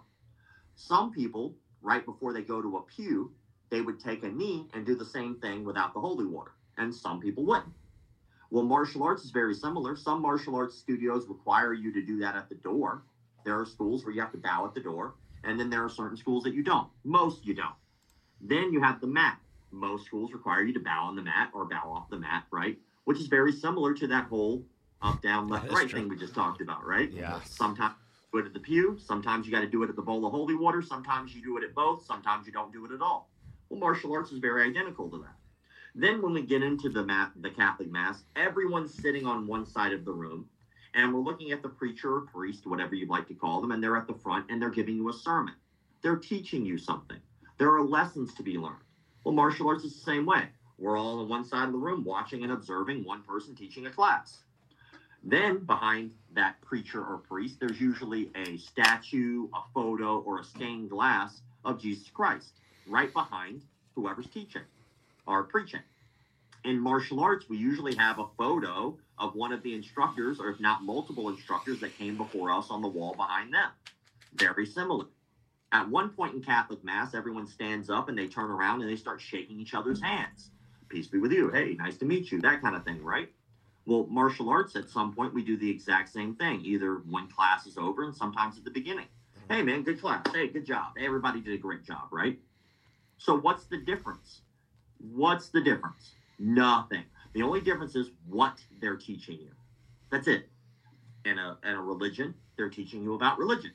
In martial arts, they're teaching you martial arts. But all of those little rituals are almost identical. They're almost the exact same thing, right? In the Bujinkan, you have to literally say a prayer before the martial arts class starts. An entire martial arts organization, you have to say a prayer where there is a shrine that you have to bow to. That's almost 100% identical to a Catholic Mass where you might stand up and sing a hymn or whatever, right? So the only difference between a martial arts studio, a religion, and a cult is one thing, just my opinion, right? This isn't verbatim. I'm sure there are other people more intelligent than me that can articulate it better than I can. But in my opinion, the only difference between a religion, a martial art, and a cult is the intent of the leader. That's it. If it's all about the follower and giving to the follower or giving to the student, you're either in a religion or a martial art. If your instructor cares about your well-being, cares about what you're getting out of this, and is trying to guide you to your goals, that's a good martial arts instructor. If you go and they're like, you can't go train over there. You're not allowed to go anywhere else other than here. This is where you train. You're going to be a world champion. Well, that's not about you. That's them telling you what they want. That's for them. Now you're in a cult. When you're in a religion and all they care about is what they're getting, pay me, give me, I, that's a cult. And you can see that in televangelism, right? Where they're selling holy water for $1,000 a pop to make you believe you're going to get richer while they get richer and drive off in their Humvee, you know? So it's a very fine line between religion, martial art, and cult. It's all about what the leader is doing. Is it about the leader or is it about you? So, Rob, is this something that you have this page, you have this social media that you can, influence us as far as what to watch for and give us news I never even thought of, looking at your page and all these martial artists and I'm sure there's hundreds and thousands more that you don't get to with stories of, bad things that they're doing in the community.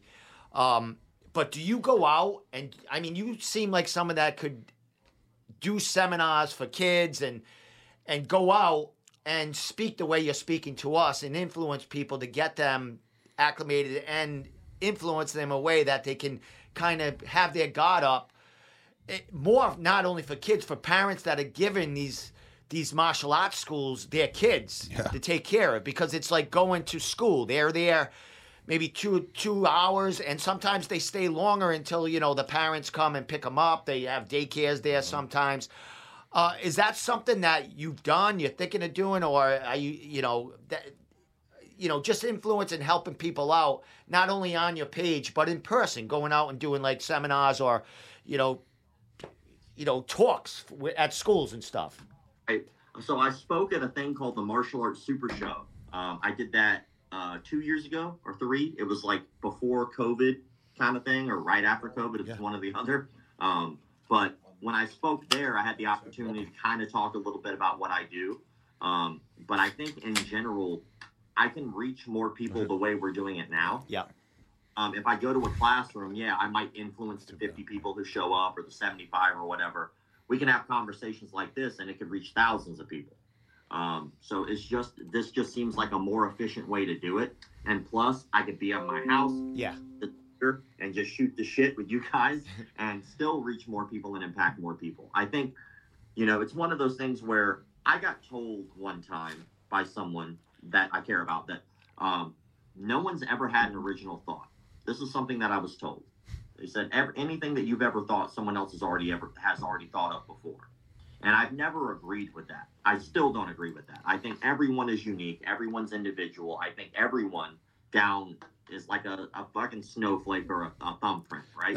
Everyone's different. And because of that, you have to approach everybody differently with the way that you give information. And I found, at least through the internet, it's allowed me a much wider net. And one thing that people tend to respond to better is not like I'm speaking now, but how I present McDojoLife, which is like humorous. People like to laugh. And once you can get them to laugh, you can get them to listen. And if you can get them to listen, now you have their attention. And now that I have their attention, I guarantee there are people watching right now because they like laughing at the page and have no clue about the seriousness of what I do. But now I got their attention, so now they're listening. And so it seems like this way of doing things is going to impact people greater than if I just went from dojo to dojo to dojo trying to teach 50 people at a time. Great. So listening to you talk about this makes me feel a lot better about the gym that me and Sahib train at and love. All these red flags are not hitting for ours. Very family-based. Our coach, Pete Jeffrey, loves us, loves to teach us, encourages going around to other schools and learning as much as we can. And, you know, small things like not paying for the belts, not being required to bow or anything nonsense like that. It's all just very learning-based, caring, community-based, and that's makes me happy. Yeah, compare that to like the first gym I was at. I've been at Triforce for about what 5-6 years now, and before that I was training at a Muay Thai gym. You know, the gym's well known in our area. It's really well known actually, but it's one of those gyms to where you bow to the master. You give grace, you give thanks. You have to pay. The fees, like you were saying earlier, they're hidden fees. Yep. A bunch of those. The instructor, when you have a conversation with him, he's a lot more of like a demeaning, intimidating type of person rather than a guy you can actually have a conversation with. Things like abusing his instructors, not in front of us, but like, their alone time if they don't teach the way he wants to or things like that. So I'm actually starting to think like maybe it wasn't McDojo. I was like, maybe I was a part of a cult or something. Yo, maybe you were maybe I got out of a cult early. Yeah. Well, the funny part about like McDojos is I believe personally that one of the reasons they've continued is because in most places that call other places McDojos are McDojos. Yeah. It's astonishing. So I'll give you a couple examples of old school mentalities that I've been fighting so hard to get rid of, right? One of the old school mentalities is that gym charges too much.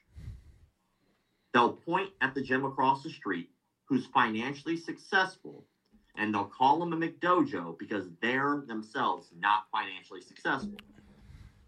Who gives a shit how much they're charging? Yeah. If it's worth it, people will pay it. That's how it is.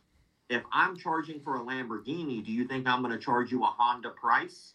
No, I'm selling you a Lamborghini. I'm charging you Lamborghini price because I know what my program or what my car is worth. And so cost is subjective to the individual. What's expensive to me is not expensive to Bill Gates. That's a fact. So if we put that on a smaller scale, what's expensive to somebody who's making 6 figures a year is not expensive to the guy who's working at McDonald's, right? There's a difference. And as a matter of fact, most people spend money on shit they can't fucking afford anyway. They have to pay for a car through payments because they couldn't afford the car. They have to pay on the house through payments because they couldn't afford the house. They pay, but they can damn sure afford that Netflix. They damn sure can afford that Starbucks. They can afford that fast food that's killing them slowly. They have no problem paying for shit that they can't afford anyway. The difference is, what is your program providing of value? Is it helping people? And what is that worth? Like, one of the things that comes up all the time is, like I said, I do business consulting for martial arts schools, is having to fight that mentality of, oh, they charge too much. Well, are people paying it? And are you being honest about it? Another thing that comes up all the time is belts. Somebody goes, oh, that's not a real black belt. He got his black belt in like 3 years. Okay. Well, he got his black belt in 3 years in Taekwondo BJ Penn got his black belt in 3 years in jiu-jitsu. Does that mean BJ Penn is not a legitimate black belt? Because he fucking is. Yep. Oh, well, it's because he's doing jiu-jitsu and not taekwondo. So it's because he's doing the art you do that you agree with it and not doing an art you don't do. So, like, these weird standards are what are killing the industry. When we start looking at this, and the reality of things is a school that's running well as a business is less likely to have these slip-ups. It's less likely to have someone raped. It's less likely to have a pedophile. It's less likely to fraud people because they're treating it like a business. If you treat your business like a hobby, it's going to become your hobby again. Yeah, that makes a lot of sense. And, some of these gyms that are the legitimate gyms, they oust the bad blood in the gym. Yep. Because it's like a cancer in there. I mean, kind of happens naturally. They don't want that in there. They don't want that bad influence. I see that with Triforce. They've knocked some people out of there that have been there for years, coached, and it happens in other camps too. If you're just giving off a bad vibe and you're a good gym, you're going to get rid of that, man, because it's going to bring the whole gym down. That just spreads through everything. I've seen it in other gyms. It One sucks, bad man. accident. It's insane. Fucks up If you everything. take a spoiled piece of fruit and you put it in a bowl with good fruit, all the other fruit will spoil. Yep. So has anyone ever approached you negatively, pissed off at your reporting, challenged you, confronted you? He says he gets death threats. And Oh, man. Almost forgot about the death threats thing. Fuck. Oh, yeah. It pulls him up. Nice. He's got the receipts. This is a lawsuit I'm dealing with right now. So, and I can't wait to talk about it. So, there's this guy, and his name is David Arnbeck. David Arnbeck runs a place. Let me make sure I enunciate this correctly so everyone can hear and understand. He runs David Arnbeck. Yeah. All these guys have Tempo weird names. Karate. And so he had a gentleman named Gary Snap Ferguson, and Gary Snap Ferguson is a convicted sex offender. Oh, God. Gary Snap Ferguson was working around children inside this facility, not only at his old facility, but also at his new facility. Gary Snap Ferguson is not a stranger to publicity about this. There have been multiple stories about him. There have been multiple restraining orders, and he has been brought up on charges for raping multiple children.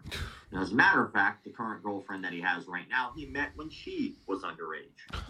And so it's not like he's just like, oopsie, I accidentally was peeing and a kid walked by. No, he was raping kids. Jeez. And so to have somebody like that work in a martial arts facility should be disgusting It is. to anyone. But here we go. We have somebody like, I was talking about David Arnbeck. That's a different person. This is Brian Antak. Brian Antak's Kempo Karate. I apologize for that mispronunciation of the word. So Brian Antak had this dude at his facility. And once that happened, when that started going public, rather than saying, I apologize, I made a mistake, I should have done a background check on this employee or on this volunteer, whichever it was at the time, who I allowed around children, he blamed me for calling it out. Jeez. Wow. So I'll tell you this. Kiss my ass twice at the hole. I'm going to fucking call that out every time I see it. And as a matter of fact, you can sue me every time I fucking say it for all I care. He allowed a sex offender in his studio, and to my knowledge, has not owned up to it yet. Yes. And he's suing you trying to, for exposing that. Yep, he's calling it defamation of character. Yep, Well, then every news station in the world, that brings to light this kind of You didn't shit, hear about that story. can be sued. It's just, a way to make himself. Yeah, you can sue anyone. Deny it even more. Well, what he doesn't know is the level of petty that is in my soul. So what's going to wind up happening is I actually sent the lawsuit Docket. and I sent the cease and desist letter to my apparel guy. We're making rash guards out of the shit. Oh, amazing. That's awesome. And I reached out to a homie of mine. His name's Uziman, and we did like a song called McDojoLife. And so me and Uziman are going to do a song that's literally going to be in the Guinness Book of World Records for saying the same name the most times ever. It's going to be his name. So, he picked the wrong dude. I'll get one of those rash guards. I'll definitely take a rash guard. What he doesn't understand is I'm going to crush him in court. And then I'm going to countersue him because he said what I said was a lie, which it isn't a lie. So that is actual defamation of character, slander. And so then the next thing is going to happen is I've been working on a martial arts documentary about martial arts cults. He just made his way onto a bigger platform, bigger stage, because I'm going to film the entire process. So I'm just going to keep going and keep going and keep going until he actually says the words, "I'm sorry." Awesome. I like that. Uncle, or says That's a way to get back right there. How you God. sue me? I got something better for you, bro. Yeah, and anyone could sue anyone, and you're just not going to win. Exactly. Little It's just- reverse card right exactly. For the idiot that you know, And that'll expose took it even that more. for him, the lawyer or whatever. It's they Oh don't know yeah, what the they lawyer charging him. He'll let him do it because he's going to make money Of out course. of it. definitely. It's probably not even going to go to court because what he's saying, I said, I did not even say. Like, and if anybody wants to check those videos out, by the way, the ones that I'm being sued for, go to my YouTube channel. You can check them out. They're called Offender and Enabler. So McDojo breakdown, Offender, Enabler. I did a part 1 and a part 2. And I got to tell you, the shit's funny every time. Well, my dude, I belong to a ton of martial arts group pages on Facebook, and I'm gonna share that video to everywhere. I'll share it all over my pages and stuff, and I'll expose. You know, I'm a pretty good dude at making memes and shit, so I might I might have to make a meme of it. I've been kicked off Facebook like 3 times for making memes. I have this is my 4th account. Yeah.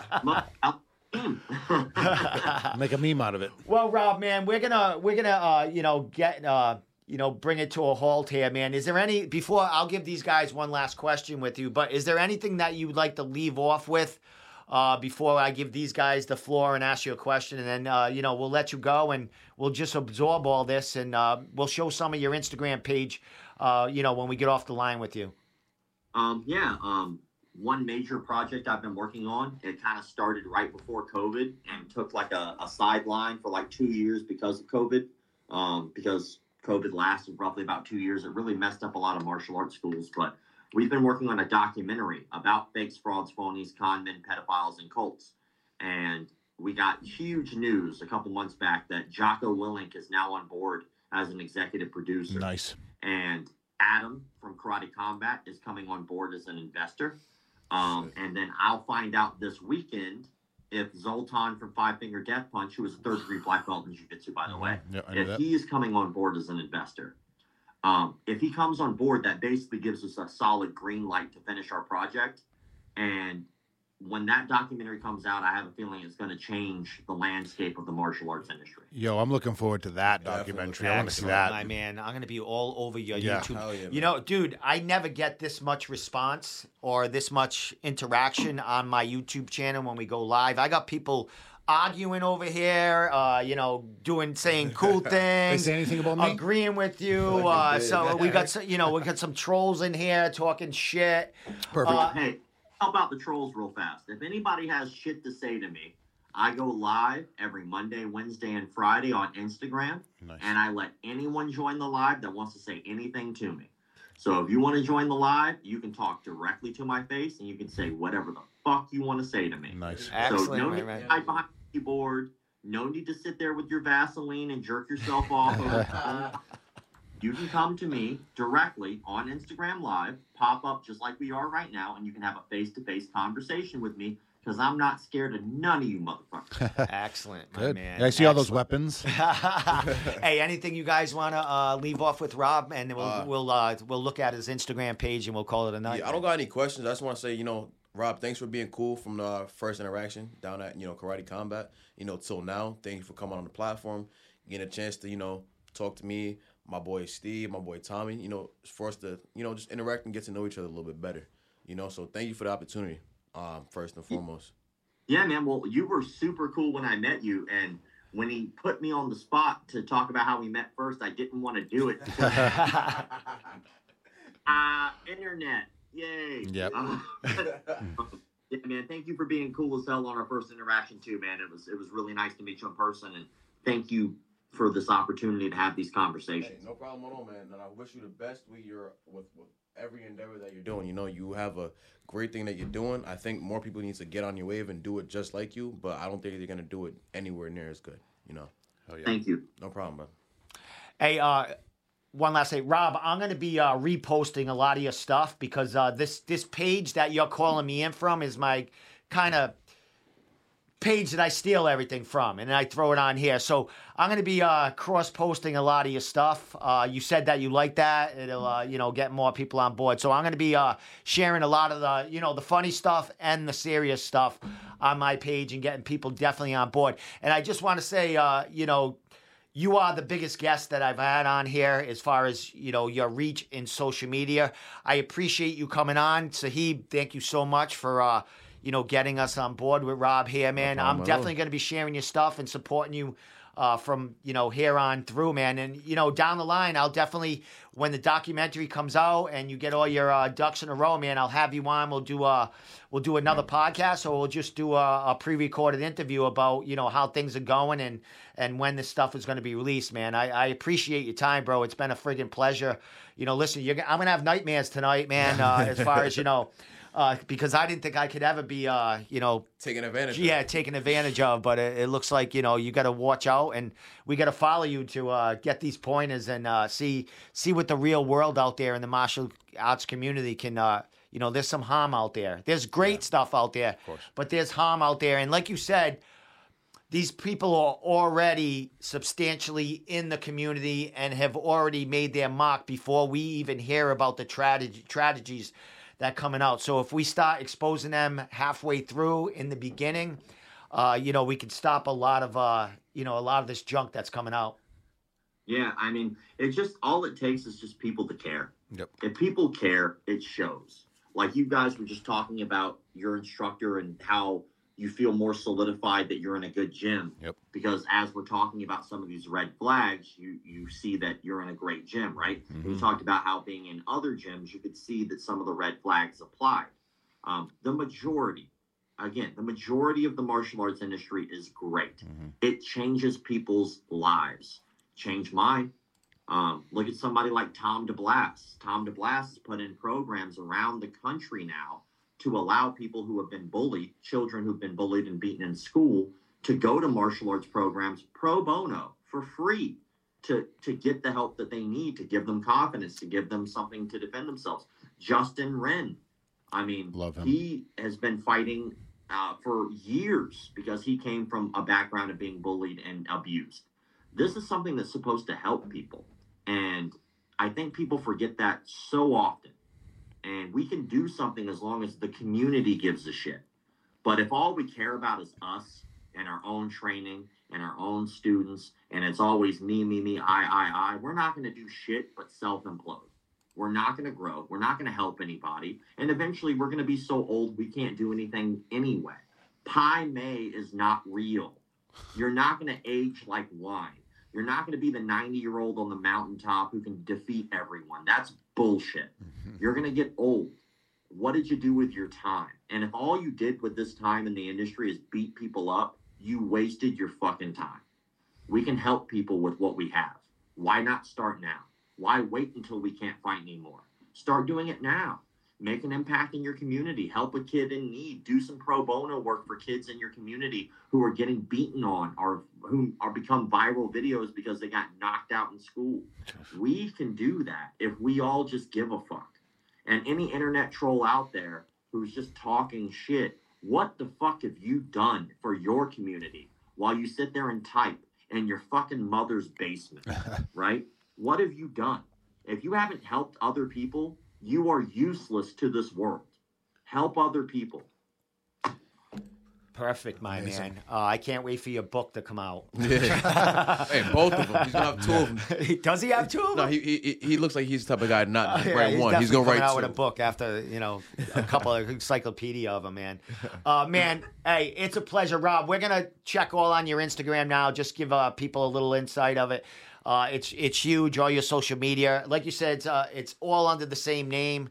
You're gonna be coming out with a website. You have your link tree on your Instagram, and I would imagine connected to your business page on Facebook. So anyone wants to get in touch with this dude, you mentioned that you're accessible, even though you have all these followers on Instagram. You answer everyone that's the legitimate instead of not the trolls. I imagine you dissect them a little bit, but I work hours a day, every day. Awesome. I've never stopped. I don't take fucking breaks. You send me a message, I will eventually get to it. If I have not gotten to it yet, send me another one and I will answer it. Troll, not troll, I don't give a shit. You're still paying my bills. Excellent, my man. Dude, it's been a pleasure talking to you, bro. Really It's been very enlightful. You're a good dude, man. And we'll definitely talk, bro. I'll stay in touch with you, and we'll talk further. I appreciate your time, man.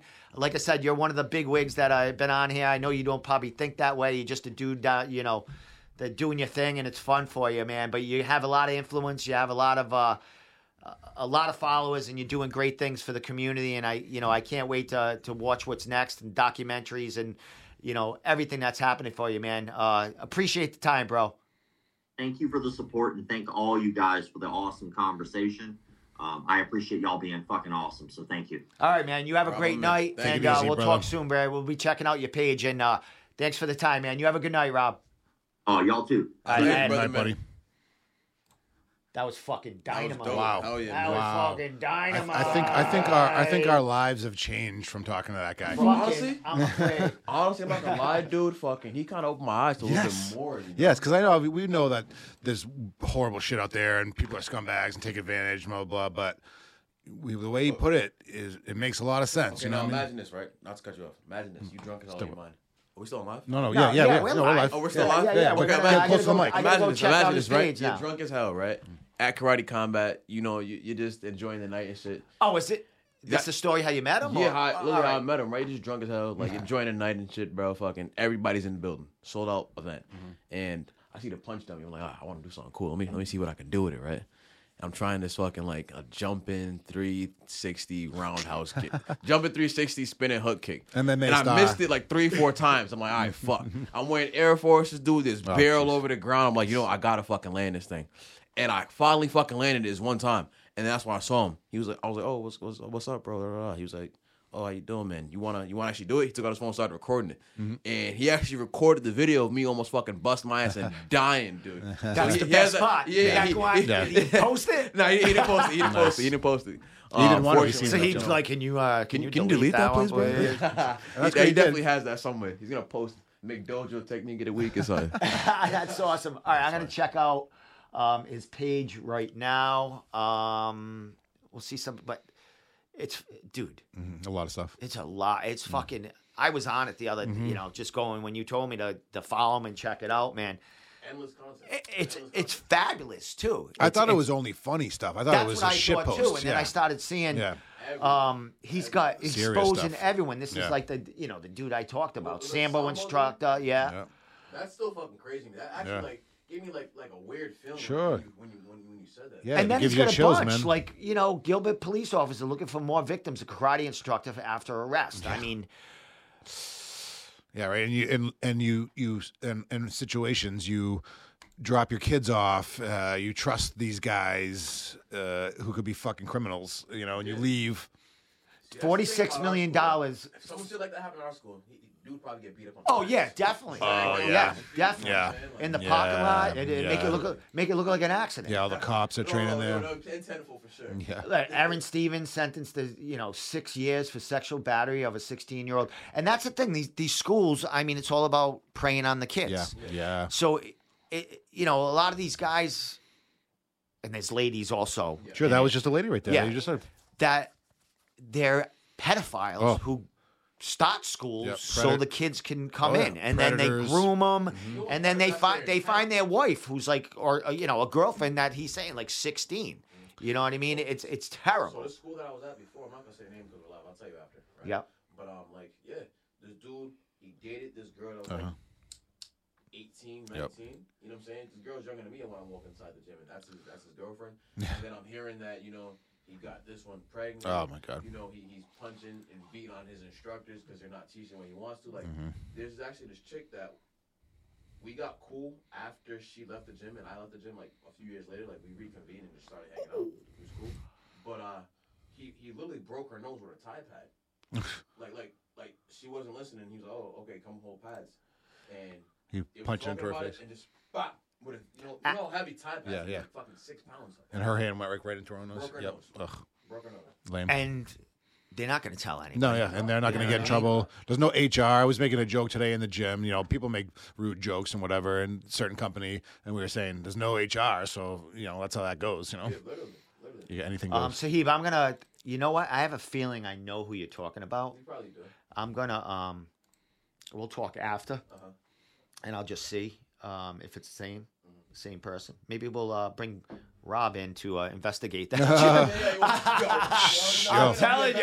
Hey, Rob. Or maybe, Rob also said that he'd be okay with us doing that. You know what I mean? Doing our own McDojo in Rhode Island and rolling up into places. Tag him in the stuff. Yeah. And see, look, I'm stealing all. Shit's fucking Yeah, I'm he's stealing got funny a bunch stuff. of his shit. I'm stealing a bunch of his shit. You know what I mean? It's like Self-bink. the fucking video that I got like 3 million. Actually, it was. Who are the fighters in that? Who's that? I'll show you when we get. It was cool. I put a song to it, and it fucking blew it up. It just fits so well. Yeah, a couple of unknowns. They were just getting real close. And into it was face just, it was Their a viral moment. Yeah. It was the coolest video because it was karma. Yeah, The guy got fucking ended up. Yeah, getting one guy was fucking being I love ass that. kicked. I love Yeah. that. I love that. Ass Dude. kicked. Yeah, But that- I'm a humble guy when it comes to like the fighting. I'm really Yeah. respectful for my Yeah. opponents. So Oh yeah. anytime I see a cocky fighter, somebody trying to Yeah. you trying to respect somebody, they're disrespecting you. I love seeing the cocky guy get there's fucked up. there's the stare down and shit, and people can be do their intense. It thing, can but be this intense. Oh, guy yeah. was And the shit talking's part of it went too, the whole- you know? And the guy just beat him down in the fight, Oh, yeah. just beat him, and then he got to say his words Oh, yeah. after he beat the guy down. He's like, I've always been that guy to where I feel like if I've ever got disrespected, I'll wait until the fight to say my Yeah, name. I'll let it be what it is. Dwayne, it's okay. Yeah. You had your moment here. Let me show up the next day, show you what's really good. Yeah, you know? and Let there's your levels. fist do I it. mean, when someone's going over the borders here at weigh-ins. I mean, people are intense there, and they're trying to sell the fight and stuff. But when you're just a complete prick asshole, man, There's a threshold. There is. There's a Muhammad way. Ali invented that, the shit talking to be the best, and it's I mean, part it of it. sells. I'll tell you what, it definitely does sell. People wanna see that. It sells. I mean, it might look good, but like, don't be that guy if you're not that guy Yeah. at the If you're same gonna get your time. ass And you whooped. know the You know what true. I'm saying? You know the true martial. I mean, when the fight's over, you know the true guy that they come and hey, dude, it was all about business, and they, Yeah. they. In there's the ring, they camaraderie come at the together. end, but then you have all those guys. Then you got that guys just, like Colby almost though, So it's yeah, like he's just. And then you got guys who throw their mouthpiece after the, fucking guys, awesome. fucking guys. Tommy's not over it. Yeah, I'm bitter. You want to talk about petty? fucking awesome. I'll be in the fucking Triforce cult. I don't give a fuck. Give me that cult. Triforce is not a cult. No, It is not exactly. a But cult. I'd be in it if it was. If Pete Jeffrey said, "Here's the Kool-Aid," I'd be like, "Okay." But he's not. I that's tell you that awesome. we're not. Oh, Triforce God. is not a cult. We are good. We are That's not held fucking great, man. against our will. With that said, guys, anything you want to leave off with, Sahib? You talked about maybe getting back in the cage sometime. Yeah. Is it too early to talk about So, that? You got some timeline it's going? not too early to talk about it. I've definitely been looking. I will say that I'm coming off of an injury right now. Okay. So I am itching to get back in there. I just started training again really hard. But there's a couple. I'm not gonna say the names right now, but there's a couple of possible names and definitely a couple of cards that got my interest right now in the future. There's some coming up. A couple of spicy cards coming up actually. Yeah. So I'm definitely looking forward to those. If I'm not competing, then I'm definitely looking forward to at least spectating. Yeah. maybe looking at a few possible future opponent matchups. You know, That's why you go and Scoping the spectate. competition. Yeah, Nice. exactly. Nice. Scouting the team. Nice. Yeah, ton of cards coming up July, August. Yeah, we got Well, Cage you- Titans this oh, weekend. Yeah, this weekend I was just talking Right. Yeah, with Richie. Cage Titans, I'll be there None with of the our crew. guys. Yeah, Oh, you're gonna be there. You're gonna be Yeah, there. I'm actually Okay. gonna go. I'm Okay. gonna have to probably wear a flak jacket and fucking. Oh yeah. I'm gonna get fucking Go with- tuned up. go Hey, with, bring me for security, Steve. I got you, buddy. So the real question I was trying to ask Anybody got extra ticket? Let me know. Mike, was it It's Mike sold from out. McDojo? Is that his name, Mike? Rob. Rob, my bad. Was like, did anyone like ever like approach him and want to fight him? You know what I mean? I know you're Oh, talking about I see what you mean. Yeah, the light. I'm like, sure, but he's yeah. well versed in, Oh, yeah, he's got in all the martial shit. arts. He man. sold a fucking like you sword said, in his people don't background. know. He doesn't look like a fighter, but He probably fucking carries take a your head piece. off. That's why Florida? I love martial arts though, because like it could be the most unsuspecting people in the world. You know, like The teeth. You The don't tiny- never I know. don't think you could fucking choke me out. I don't fucking know who you are. I'm walking down the street. I would never think Never you could know. just Yeah. snatch me up Sure. and fucking Exactly. put me to sleep right there. You know. And some of them that just a mouth has no training. That's just a Oh, yeah. punk. You know what I'm saying? And fucking Terrible fighters. someone that just a white belt with a couple Yeah. of stripes. Yeah, could couple fucking of take you out, lessons, you know you what I know. mean? It's fucking crazy. You learn a Fuck, good man. technique and really snap it in, like you said, as a white belt. You fucking, you're better than 70, 80, 90% of the Yeah. people walking around. Definitely. With that said, man, Sahib, thanks for the fucking the hookup here with Hey, Rob, no problem, man. It was Steve. fucking great. You're one of the guys I respect a ton. I met a great guy in Rob from McDojoLife, and once I met him, I got back home, got to thinking. I was like, you know what, this would be a good bridge to build. You know, Steve, I see you doing your thing with this platform of yours. I love it and I respect it, and I hope you keep on growing. And I just felt like it would be a great opportunity to bring a guest like this on a show with a caliber of his. He's been on countless podcasts. He's talked to countless people. He knows some of the top people in martial arts, whether that's MMA, kickboxing, boxing, whatever. He's up there. So I just felt like it was only time that you could get a guest at his level. Steve. Appreciate it, my No guy. problem at all, And man. for him to come on here, as busy as he is, and He probably seemed- the office or people that want to talk to him to come on here. My little show here in New England, fucking. He made it fucking. He was on an I love NBA that. commercial the other day. Yeah, exactly. Fucking I didn't notice that either. I'm gonna watch Jesus. next time. I don't remember seeing that commercial we were talking about. Because I think I maybe would have remembered. You know what I'm saying? Like, Yeah, definitely. yeah. With that being said, he, like we were saying earlier, it seems like it's all funny. Seems like all his shit's all funny. Like real funny guy. When we talk to him, super locked in, super Yeah. fucking Yeah. serious, right to the point, super smart sounding. Like, yeah. Yeah, and exposing a I'm lot a new- of lot of nastiness. Yeah, out I'm there. a big follower of his now. I wanna do the same shit. You know what I mean? I want to expose fucking bad people. we You go. know what I'm saying? Hey, Rob, Well, man, we could you do just it got on here, another one. man. We You know could. what I We got a mean? platform You right fucking now. see a topic about maybe local. Yeah. We'll attack the local. Hey, look, we were talking about earlier. bastards, After we discussed Yeah, the we're gym, gonna- somewhere yeah. else. We could probably get a list together of gyms that we Yeah. think are that. Oh, we are. Yeah. Well, we have backing that we can take them out if they fucking come after us. So, with that said, man, love it. Sahib, anytime, any Wednesday you want to sir. come down, man. Right, definitely. We're always here, bro. Definitely, man. I love you guys' company. I love you guys having me. We love having you, man. It's always dope good. being down Super here cool. in the room, I got to take more beers next time. I had one with me, but that's Yeah, all I only right. had one last time. I had two today. Usually you I'm know? on my third or fourth one, and I'm like always going to cause And trouble. him talking about smoking and drinking. Gotta love that. We Yeah. love that. You know? Fit right in. He's a Tommy's favorite topic. Yeah. That's right. That's right. We didn't even talk about weed. Tommy. We didn't even talk about weed. I No, was gonna bring it not at up. all. Not at all. No. With rare. that said, man, Cage Titans will be at Cage Titans this weekend. Fuck yeah. Follow New England MMA. We will be putting a ton of shit. We'll have the play-by-play. If you don't buy the stream, if you can't make it to the show, Travis will be doing play-by-play. I'm hoping to get a couple of interviews or a video of me getting fucking my ass kicked somewhere in there.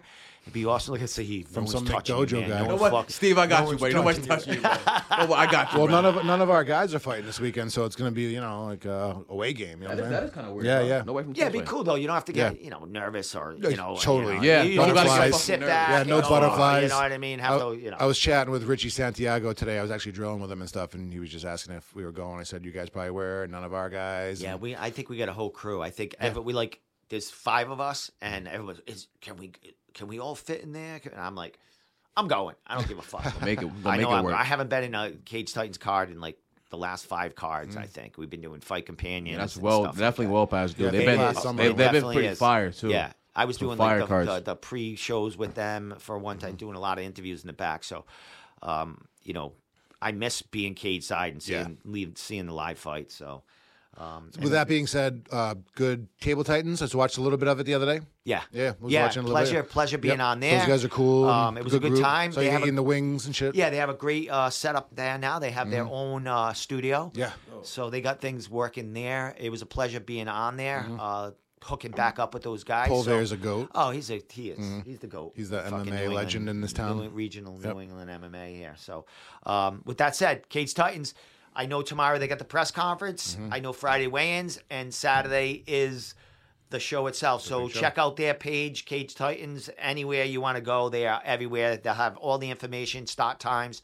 And with that said, man, thanks for watching, people out there. We got a ton of fucking people on YouTube arguing and shit. It's fucking awesome. There we go. It's fucking great. With that said, we out of here, and we're going to chat a couple of minutes before we get going. So, Rob, again, McDojoLife, Cheers. thank you so Awesome, much. Matt. Tommy, Absolutely. Sahib, we out. Good night.